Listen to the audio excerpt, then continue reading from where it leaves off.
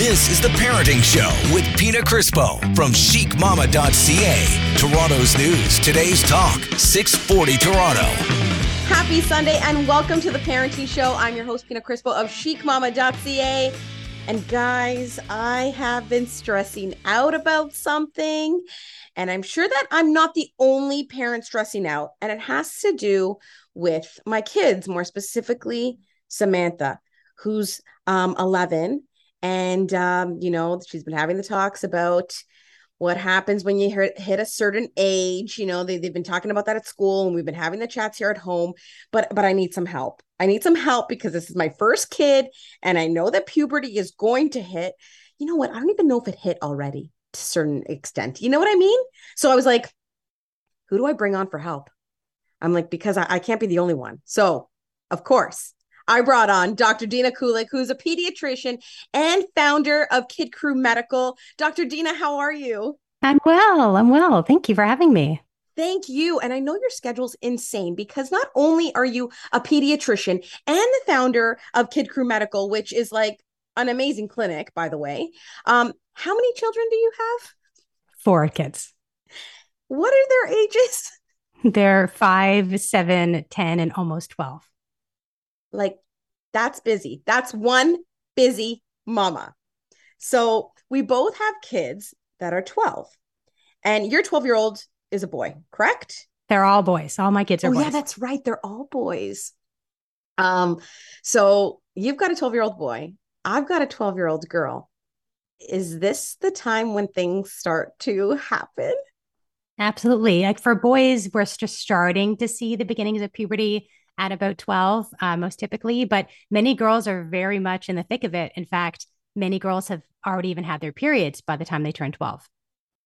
I know. And that is something that Samantha over the summer was like, Mama, she's like, I'm worried. I'm like, what are you worried about? I honestly did not know where this conversation was going. She's like, what if I'm at school and I get my period? And I'm like, this is where we're going with it. I'm like, okay, valid concern, like legit.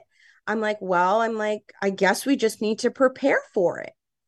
And I was like, but do any of your friends have their period? She's like, oh yeah. Dr. Dina, was it like this when we were younger? Or I don't know, did the age change? Like, I can't remember for the life of me how old I was when I got my period. But I'm thinking, no, it wasn't 12. I was older than that. It's quite possible you were 12. So in the 80s and 90s, it was around age 12 that girls got their first period in North America. And now it's about 11 and a half. So it hasn't changed too much. But most likely, a lot of our friends have probably had their periods or will be getting it very soon. Okay, so we got to start at the basics here, okay? Like, is there anything that we need to look for? Are there any like signs that like give us that like, radars going off? Like, okay, it's on its way. Or is it just going to come out of left field and then we're just going to be like deer caught in headlights? No, not at all. Absolutely, there's signs. So when we are looking at signs of puberty, we use what's called the Tanner staging. And so for girls, we're looking at both breast development and also hair development around the groin. So in terms of breast development, when you're prepubescent, not yet in any way entering puberty, we see that they just have nipples. There's no areola, there's no breast tissue, and there's no hair on top of the vulva. When you go into Tanner 2, which on average is about 2 to 2.5 years before a girl gets their period, that's when we start to see breast buds. So these are basically elevated areolas, sometimes tender, sometimes asymmetric, and they get swollen. And we start to see more fine, downy hair kind of in the groin area. Then Tanner 3, which is usually a year to year and a half before their period, they have more coarse, darker hair on top of the vulva, but only really in like the triangle area and not on the legs yet. And they're also developing actual breast tissue underneath the areola. So I draw this for families all the time, and it's sort of like a layered cake. So Tanner 1, you just have a nipple, just a little bump. Tanner 2, you have the areola bump, the breast bud, and the nipple. So 2 layered cake. Tanner 3, you have breast tissue and a big areola and a nipple. So 3 layered cake. And by the time you hit Tanner 4, which is typically when girls will get their period, the breast tissue that is more skin tone is usually the biggest. The areola, which is a bit darker, is now more flat. It's less raised and usually less tender, and they have a nipple. And then in 10 or 4 with the groin, they have hair on top of the triangle area and also into the legs. And that's usually when they get their period. Okay, so we're doing the show from Zoom, and Dr. Dina is probably looking at the look on my face because I feel like I'm going to pass out. I don't know if I'm ready for this, Dr. Dina. Well, you'll know where you're at based on looking at those things with tenor staging. But nothing really different happens when they get their period. I mean, sure, they have to think about, preparing themselves for that time, but it's also very common when girls first get their period that it doesn't become this regular monthly every 28 to 31 day thing that is more common when you're an adult like us. Some girls will get their period and not again have a period for even another year or longer, or they can get it twice in a month, or they might have it twice this month and then not for another 6 months and then not again for a month. And it's really unpredictable. And very rarely is it like red blood that more adult women would have. It's often, brown, rusty, kind of dry, not voluminous, though it could be. You could have a more typical what adult women think of a period from the get-go, but most typically they have, very light kind of staining, and it doesn't last, 4 or 5 days, and it isn't typically every single month at the beginning. Okay, so I don't have to worry, and I can tell Samantha that, hey, when it happens, if you happen to be at school, like, don't worry, it's not going to be this like flood, and you're not going to have to freak out. We got to remain calm, and I have to remain calm too. We got to remain calm. It's nothing to stress about, right? It's not likely going to be what people see in movies with like you stained your white pants and they're all red. That is very unlikely. It's possible, but not that common. But now there's so many more options, right? When we were growing up, we carried these like thick, ridiculous pads. I remember what my A mom gave me. mattress. Yeah, it was like literally a mattress. It was like what I used postpartum. Right now, now I think Yes. back and I was like, that's exactly what I used, after I had my babies. But now there's obviously so many more options. But there's also period underwear, which I think is a game changer for adult women, but also for these girls getting their period. Because if they're worried they might get it, you're thinking, they're 10 or 4. I see the signs of puberty. I feel like it's around the corner. That's when they can start wearing something like period panties, which have some absorbency to them, so that if they have it and they're not wearing a pad, they're not likely to get their pants bloody if it happens to be that kind of period. Okay. And then you also mentioned that, it's not something that right out of the, nor the pun, out of the floodgates, it's not something that is going to be like, every 28 days. It varies from individual to individual, right? So how long does it usually take to get that cycle, that 28 cycle or whatever cycle going? It's variable. It's very variable. But I hear from kids all the time that they haven't had regular cycles up to 2 years. It is very common to have what we call anovulatory cycles. That's when an egg isn't dropping. Hence, they're not having like a typical, real period that we would expect as adult women. That could happen for 2 years. But there's also kids that have, regular periods right from the get-go. It is not predictable. But the unpredictability of it is actually more stressful for families, I find. Because if you know as a young person, I'm going to get it in 28 days, at least you could plan for that. But when it isn't predictable like that, sometimes that is stressful because kids don't know, am I going to get it tomorrow? Am I going to get it next week? Am I going to get it twice this month or not for 4 months? And they often think there's something wrong with their bodies, which is why I always talk about puberty in these ways with families to let them know, set the scene that they may not have it regularly. They might have it more often than a month, etc. That's good to know because honestly, like Samantha was asking me, she's like, Mama, how was it for you? How old were you? And I'm like, you know what? For the life of me, I cannot remember. I remember it being summertime. But that is it. And I was going out with my two older sisters and I was like, oh, I don't feel good, and I had some cramping, but I don't recall if I was, what my cycle was like. I don't remember if it was like heavy, light. I don't remember the details, right? I don't So remember the details either. I don't remember anything about it except the day I got it. And I remember it not being like red blood, as I would expect. And I have three brothers, so I had no like older, siblings to talk about this with. And my mom didn't really talk about this with me too much. And I just remember going to her cupboard and seeing these most ridiculous thick pads that truly, it's like postpartum pads. That's what she used her entire adult life. And I don't know, it's not what I have become accustomed to. But I remember going to her cupboard and I was like, this like brown rusty stuff, do I need this? Like there was a disconnect. I remember I was 12, but that is the only thing I remember about my first time. Oh my God, I know. And that's the thing, right? So, okay, I've got to ask. Actually, you know what? We have a few minutes and I don't want to get into it because this is important information and I really want to absorb everything. And I think everyone listening at home that, might be in the same boat wants to do the same. So we are talking with Dr. Dina Kulik, pediatrician, mama, and founder of Kid Crew Medical. And we're talking all about puberty. Don't go anywhere because this is the Parenting Show right here on AM 640 Toronto Radio.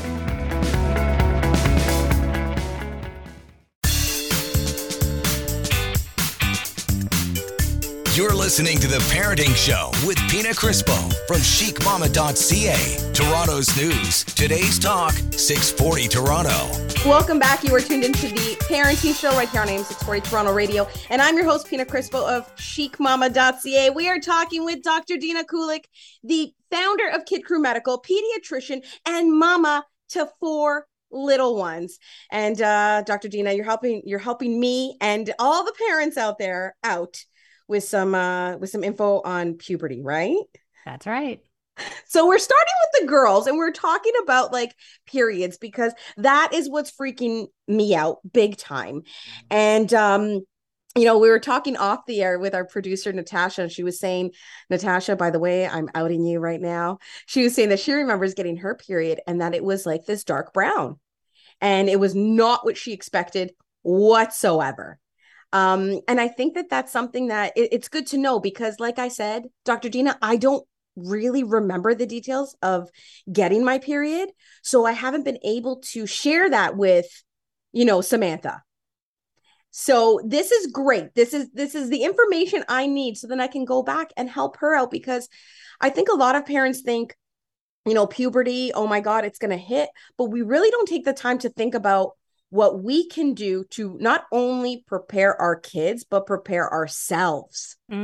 Yes, I agree. I think we don't know what to expect as adults. And so how do we then prepare our kids? And if we're scared, if we're feeling vulnerable, what are we projecting on them? And then, of course, when we're talking about bleeding, a lot of kids get very fearful. It's a scary thing. Why is there this color coming out of my body, right? It's fear-inducing. So if we're stressed about it, if we don't have that dialogue, it could make things a lot more scary for our kids. And I can't help but think about, so I've got 2 girls and a boy, right? And so I'm thinking about, what about the dads out there that, are full-time dads? There isn't a mom around. They don't have anything to base it off of. No personal experience. They don't know, or vice versa. The moms that have boys like Dr. Dina, like, you've got 4 that you're going to go through puberty with, and that's what I'm freaking out about too. Like Marcus, once he hits that age, because I'm like, I'm a female. I don't have those bits and pieces to me. I don't know how it works. Right. So, like I said, we're focusing on the girls right now. We're going to shift gears in a bit and talk about the boys, but for the girls, what can we do to prepare? I think having this with their doctor is something comfortable, because coming from another person, especially, I find this all the time, that I have these conversations with girls and boys in my practice with their parents. And often parents are learning, like they didn't know these are the signs of puberty. They don't know how long do I have before the period comes. They're learning with me. And in a lot of cases, I actually draw these pictures with the layered cake approach, and parents want to take it because they actually want it for their own learning. So it's okay if you as an adult don't know the signs of puberty. It's okay if you've never really learned about periods initially, or the growth or the stages of development for a boy and a girl. It's okay if you don't know that. That's not something I would expect you to know. So even if you had a period, maybe you didn't, as we didn't really pay attention to how it happened for us in our own lives. We were young people then. So I think it's reasonable, a great idea to have a conversation with your healthcare provider and to educate yourself. The difference when we were growing up, when we had our periods was now there's internet. Now there's many sources out there, plenty of terrible sources, but also lots of good sources too. So you can learn, you can educate yourselves. You can look at those diagrams for Tanner staging. You can put in, my son's penis looks like this, or, his genitalia is changing in this way, or he's developing a beard, or my daughter is developing breasts, and you can see online, where does that place them? What can you expect next? When can you expect the period to come for a girl? So there's so much we can learn now that we didn't have access to. My mom, I think, knew nothing about periods. My dad certainly didn't. My brothers absolutely did not, and they wanted nothing to do with it. Now a girl can go online. Now the challenge with that is that there's lots of misinformation and nonsense online. But if you find good sources, real educational sources, hospital sources, etc., you can really educate yourself. And if you're better educated, you can then prepare your child better as well. Okay, so there we go. First step, guys, is book those appointments with your healthcare provider and just have a little chat. Start with a chat, which is something I always say on the show. Communication is key. It doesn't matter what kind of relationship it is, whether it's with your child, whether it's with your life partner, whether it's with friends. Communication is key. So open up those lines of communication and have the chat. So number one, chat. What about, like, Samantha asked me, she's like, Mama, she goes, can we prepare something for my knapsack in case something happens while I'm at school? So I was like, man, kid, you're smart. I didn't even think about that, but sure. So, okay, Dr. Dina, you got to tell me if I did well or not, and if I'm missing anything crucial that we need to put in this little bag. So we got her like a little makeup case, and in it I put some pads. I also, I don't know if this is allowed or not now that I'm thinking about it, but I also got her a little container, and I put in enough for one dose of Tylenol. And I put some hand sanitizer, and in a Ziploc bag, a clean pair of underwear that then if she needs to, she can swap them out, and then she can put the dirty, soiled ones in the Ziploc bag. Am I missing anything? Is that I think okay? that's perfect. I think it's perfect. One thing I would add to that, though, is show her how to use a pad.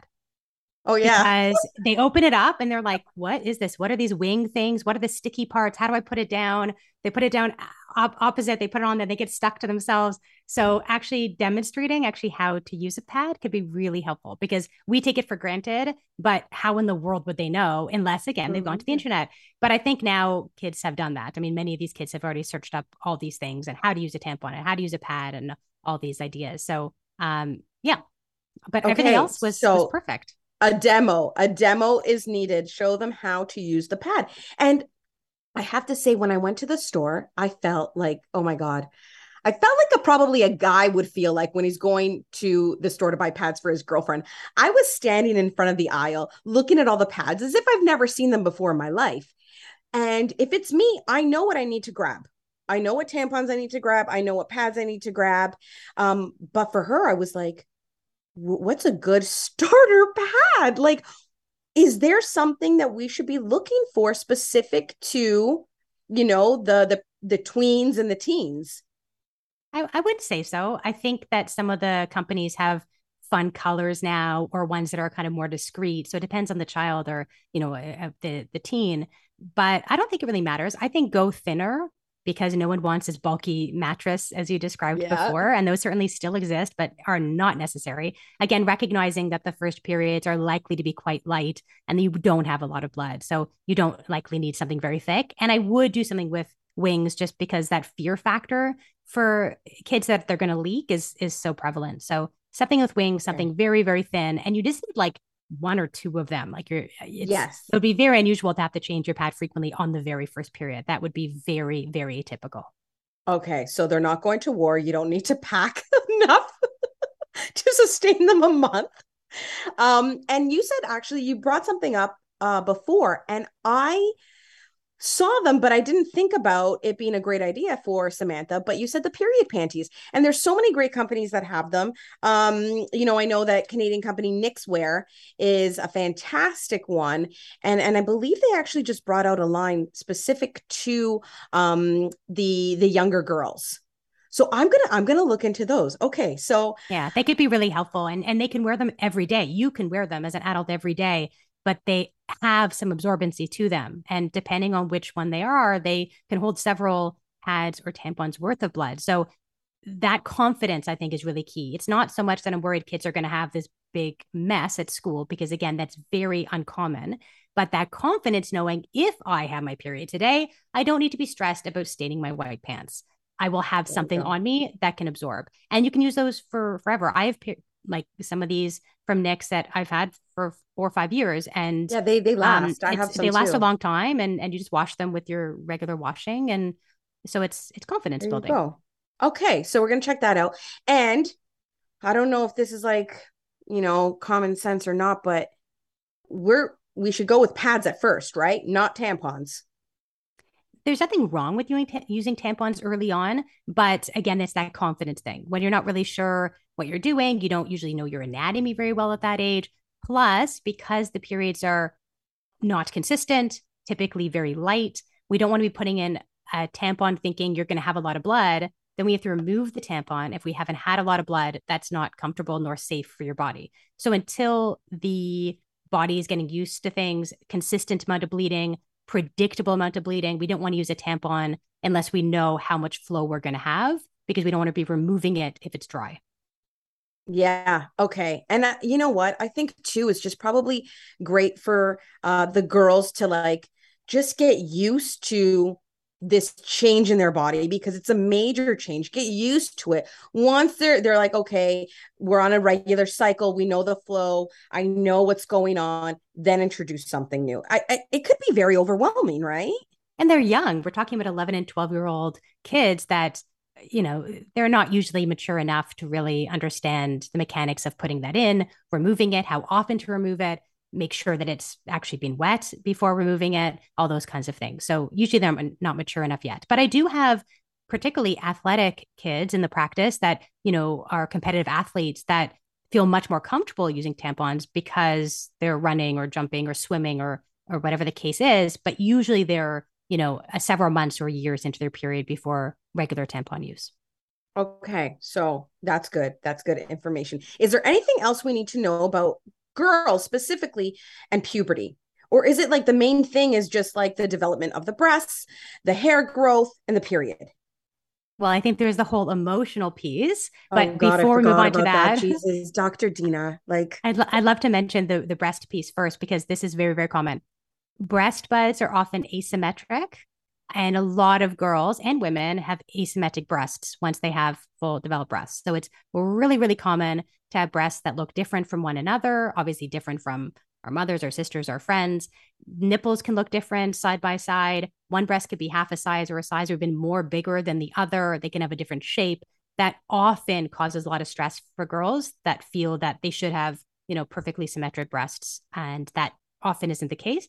And breast buds early on in development usually are quite tender. So a lot of kids who don't like the feeling of shirts on their chest, they don't like lying on their bellies, and that isn't a cause for concern. It is very typical to have sensitivity of the areola at breast bud development. Okay. So there's a lot to take in here, a lot to take in. And like you said, then there's the whole like hormonal, emotional stuff that goes along with it, which I think that scares me the most over any of it.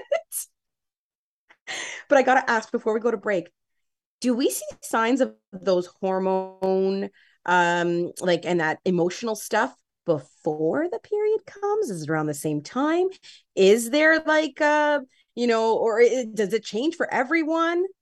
It's really variable. But yeah, typically as the estrogen is increasing or testosterone is increasing, that's when we start to see the emotional business. So when breast buds are developing, that means the girl is making more estrogen, and that can make some kids more sensitive. And some kids never have it and never have PMS symptoms and have no change in their mood throughout their cycle. And other kids very much significantly do have that, just as adult women. So it's variable. Oh my gosh. Okay. So what we're going to do now is we're going to take a break. And while we take a break, I'm going to jump online and order like Costco sizes of like Tylenol to prepare myself for what is to come. Don't go anywhere. This is the Parenting Show right here on AM 640 Toronto Radio.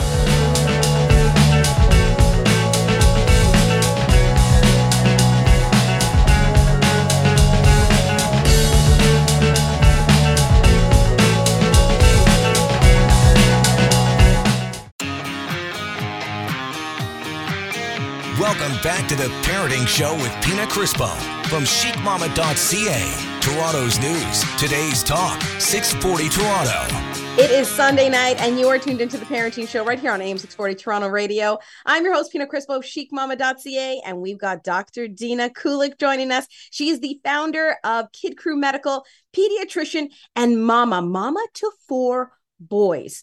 Kudos to you. I bow down to you, Dr. Dina. I've got one boy, Marcus, and we just spent some time talking about girls and puberty, but I am really scared about Marcus because I don't know what to expect, because I don't have a penis and I am not a boy, right? And I'm sure that a lot of moms out there are probably, feeling the same way. I didn't even grow up with boys. I don't have a brother. Marcus is turning 7, and I know that I have a little bit of time, I think. Do I have some time? You definitely have some time. Yeah. Okay. So typically for boys, we start seeing early signs of puberty, like their testicles getting bigger, which is one of the first things that happen, and they get a bit more hairy. Then the penis lengthens, and then the penis gets thicker. That's sort of like how things happen with the genitalia. So testicles get bigger, they get more hairy, the penis gets longer, then it gets thicker. And near the ender stages, so something like 15, 16, that's when we start to see more facial hair, big growth spurt, and that voice deepening that people think about so much when they think about boys in periods, boys in puberty. Right? It's that awkward voice. Like, I remember my nephews, I was like, what happened to you guys when their voice started to change? I'm like, oh my gosh. So boys hit a little bit later than girls. Yes, on average 2 to 4 years later. Okay. So when you say they get more hairy, are we talking about just in a certain spot in the groin area, or are we just talking like overall? Well, it's if you could imagine where the triangle area would be in a girl, like where you wax or where the underwear would cover, it's similar areas. So they don't typically get hair on the penis itself, but they usually get hair at the base of the penis, like on top where that triangle is, and then kind of around the base of the penis and then over the scrotum on top of the testicles. Okay. So hair there under the arms. And in the arms, yep. And okay, so we got to look for that. So just like the girls have that the different stages that we were talking about, is there something like that for boys? Yeah, so it's the same idea. So again, the hair piece, as I mentioned with girls, so basically no hair, very fine downy hair in 10 or 2, more thick coarse hair, but just kind of in that area where that triangle is, but not on the shaft of the penis typically. And then, hair kind of all over and going onto the legs. And the testicles are growing during this stage. The scrotum, the sac that holds the testicles, will also grow over that time. It'll look lower. The testicles look bigger. They are bigger if you were to actually touch them. More hair, longer penis, and then thicker penis at the final stages. Okay. Now I have another question. I am terrified of this. So, how they say that a lot of boys will wake up with an erection. When does that happen? Usually around 12 to 13. Okay. So that, and you likely will not be aware of it. It's not something that I see a lot of kids talking about with their parents, but that's the beginning of hormones, right? And that's when you're starting to see those changes. That's when their testicles are getting bigger, their penis is getting bigger. They might be already starting to have that growth spurt, typically far before they get facial hair or their voice starts to crack. But those are what we would consider like 10 or 2 kind of stages, the equivalent for girls, that breast bud development stage. Okay. So that's when we can expect them, whether they tell us or not, waking up with an erection. I'm just so terrified. And by the way, many boys have erections far before that.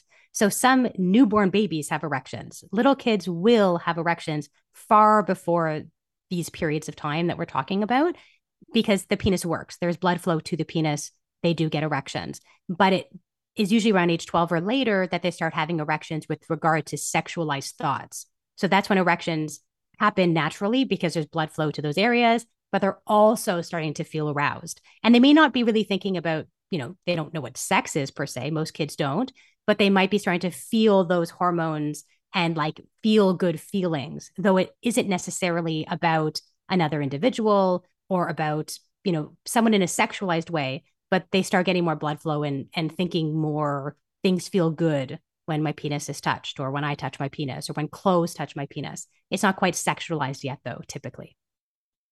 I'm about to pass out. I'm like, oh my God, I seriously like now the girl stuff seems like, okay, I've got that. I feel okay about that.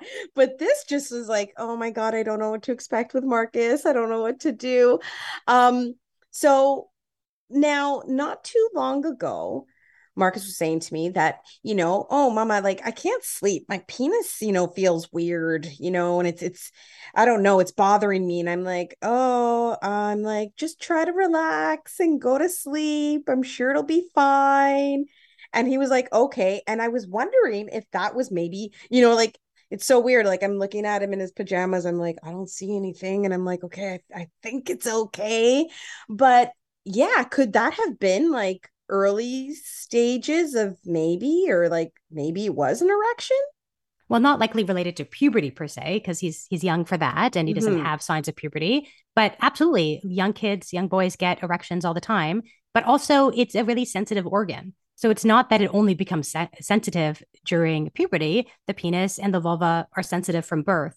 So a lot of little boys and little girls will say that the genitalia feels uncomfortable, or it doesn't feel comfortable in this kind of underwear, or it only feels comfortable if it's in underwear and not just airing out. And Gotcha. little girls, especially, I find many little girls that are 3, 4, 5 complain about their vulva being itchy or sensitive or uncomfortable, and it has nothing to do with puberty. It just is a very sensitive organ. It always was. It always will be, and that could be a little bit irritating to some kids.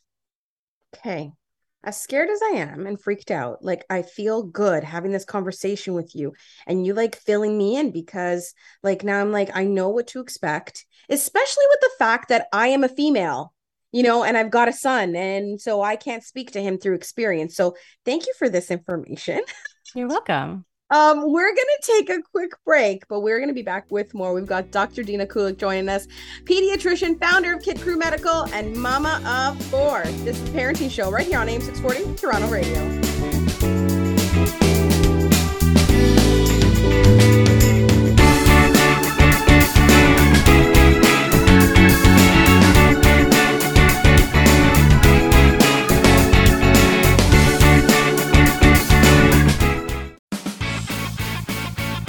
You're listening to The Parenting Show with Pina Crispo from chicmama.ca. Toronto's news. Today's talk, 640 Toronto.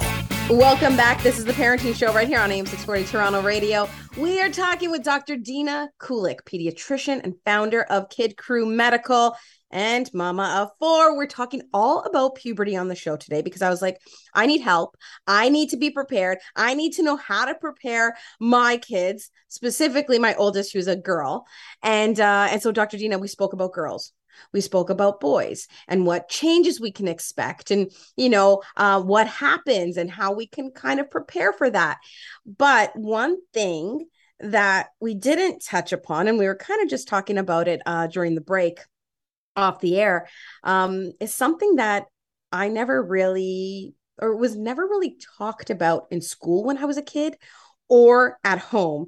And I know that it has a lot to do with growing up European and being an Italian kid, first generation Canadian.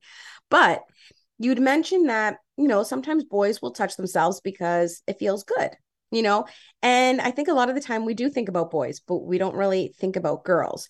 And it's not something we really talk about. So should we chat about that a little bit? Sure. So I think initially it's important to recognize that most typically when boys or people with penises start touching themselves, it's often not sexualized at all. It's not necessarily thinking about another person or, thinking about sex, which they don't really understand yet, most typically, but it just feels good. They know that it feels good. So they pleasure themselves because it feels good. Usually it's later, a few years later, when they really start to think about the other sex or the same sex or someone that they're sexually attracted to. But girls do the same. It's not something that's normalized, but I think when many of us think about boys going through puberty, I think a lot of people think about, oh, that means they're going to start to masturbate.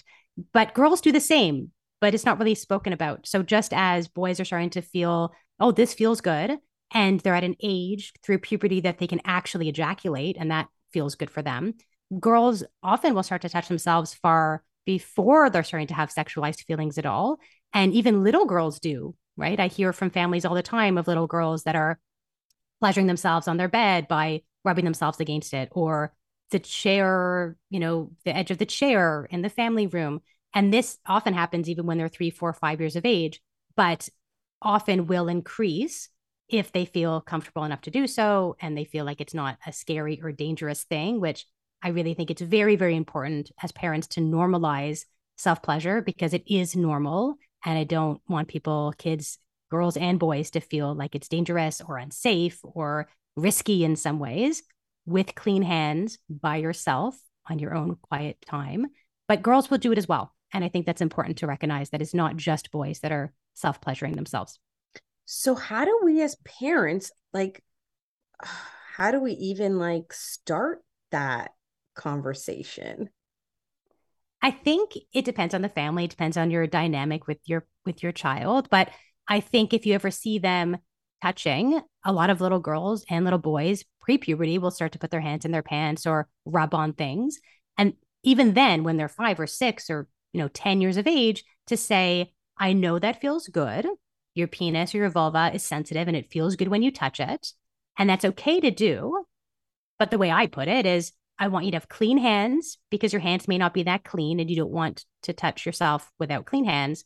And it's best to do it when you're by yourself, not because it's bad or scary or dangerous, but because it might make other people around feel uncomfortable. Oh, good. Yeah.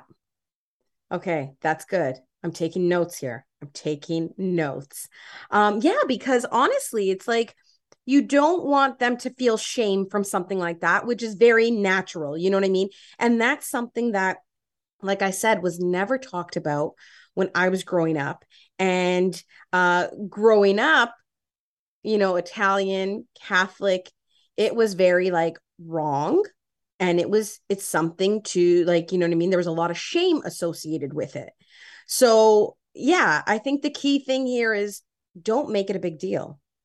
Yeah, normalize it, because it's normal. It is totally normal for girls and boys of really all ages. Little boys will often start to pull on their penis. I get asked this very, very often from parents of younger boys. They're not stroking it. They often will pull on it. And a lot of parents think, well, they're hurting themselves or they must be That's itchy. what I was going to say. Oh my God, are they going to hurt themselves? Yeah, but they don't. And that is, for whatever reason, what feels good for them. And they often will do it like sucking your thumb or biting your nails. They're not even paying attention. And little girls more typically tend to hump inanimate objects versus touching at these younger ages. But yes, it's normal behavior. It feels good. Just like it might feel good to play with your earlobe. Some little kids will tweak their nipples. Some little kids will play with their belly buttons. It feels nice when the genitalia is touched, but there's a time and a place with clean hands. Wow. Okay. There's a lot of info to take in, a lot of info. So we've talked about the girls, we've talked about the boys, we've talked about stuff that we can expect leading into puberty, once puberty hits, how we can prepare, having those open lines of communication, booking those appointments with our healthcare provider to help us as parents have the talk with our little ones to help prepare them. What else? Is there anything else we need to know, Dr. Dina, when it comes to puberty and dealing with our girls and boys? I think it's important to mention that because you're going through puberty doesn't necessarily mean that a child yet knows who they're attracted to. They're not mutually exclusive. Because you're a boy and you're getting a bigger penis and you're getting taller, it doesn't necessarily mean that that individual has sexual attraction yet to boys or girls or both. And same with a girl. The other really important thing to mention, there was a whole topic in itself, is someone with a vagina doesn't necessarily feel that they're female, and someone with a penis doesn't necessarily feel that they are male. Mm-hmm. And if your child is having struggles with that, even from a very young age, even for 3 or 4 or 5, where your child is struggling with their anatomy, it's very important, I think, to discuss that with your healthcare provider, because being uncomfortable with one's gender dysphoria, while that could mean that your child is transgender or non-binary or some other option, that's something that can cause a lot of stress for families and for kids. And it's a good idea to have a conversation with your doctor so that the right kind of people can pursue that to better understand your child and support your child through their feelings. Yeah, and I think that that is something that has been coming up a lot more over the past few years. And I think that it's fantastic because, you know, I know that it was very different for anyone going through that, back in the day, say when I was a kid, right? So now, like you said, we've got the internet and we've got these amazing resources. And I think just having those open lines of communications with our kids talking about this stuff and really listening to them, you know what I mean? And if there is something that they're just like, mommy, daddy, I am not comfortable with this, or I feel this, and is this normal? That we really like listen and we communicate and we take this seriously and we have a chat, like you said, with our healthcare providers, right? And it Because doesn't have to be this way or that way. There's lots of in between. And yeah, our children don't have to know. They don't have to feel it or know it yet.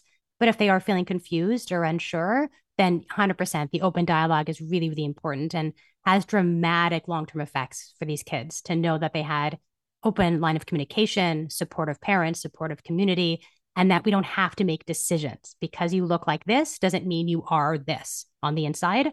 And because you are this sex, you should be attracted to that sex. That's not the way life is. There's so much variation and gray. And it's important to have those conversations. And if you don't know anything about these topics, there are absolutely people to talk to that do and have more comfort with it. amazing. I love it. I love it. And I'm like so happy that we had you on the show today to have this conversation. I feel better. I feel better. I'm not going to say that I'm not 100% like, you know what I mean? Like ready to jump into things and I'm not scared at all. There is still a little bit of fear, you know what I mean, of the unknown and uncertainty of things, but all the information you provided us with today, I paid attention. I've taken note, and I'm sure all the parents listening at home have done the same. Dr. Dina, if people want to find you, where can they find you? Because I know where to find you, and you are a wealth of knowledge, and your content is fantastic. But where can people find you? Thank you very much. So I have a kids health blog at drdina.ca, drdina.ca, kidcrew.com, kidcrew.com. And on social media, I am everywhere at Dr. Dina Kulik on Instagram and TikTok and Facebook and YouTube and all the places. Guys, go check her out. Follow, like I said. We were talking about finding like sources online and information online that is not good. Follow Dr. Dina, and you can just rest assured that everything that she's putting out there is top notch, and she will have the answers for you and puts out like some amazing content. And sometimes, like honestly, Dr. Dina, like I'll come across your stuff and I just like howl laughing because I'm like, yes, she understands, because she's not only a pediatrician, she is a mama. So thank you for everything that you do, and thank you for joining us on the show today. Thank you so much for having me. Guys, that is it for us. But we will catch you guys next week right here on The Parenting Show. I'm your host, Pina Crispo of chicmama.ca, and you've been listening to us on AM 640 Toronto Radio.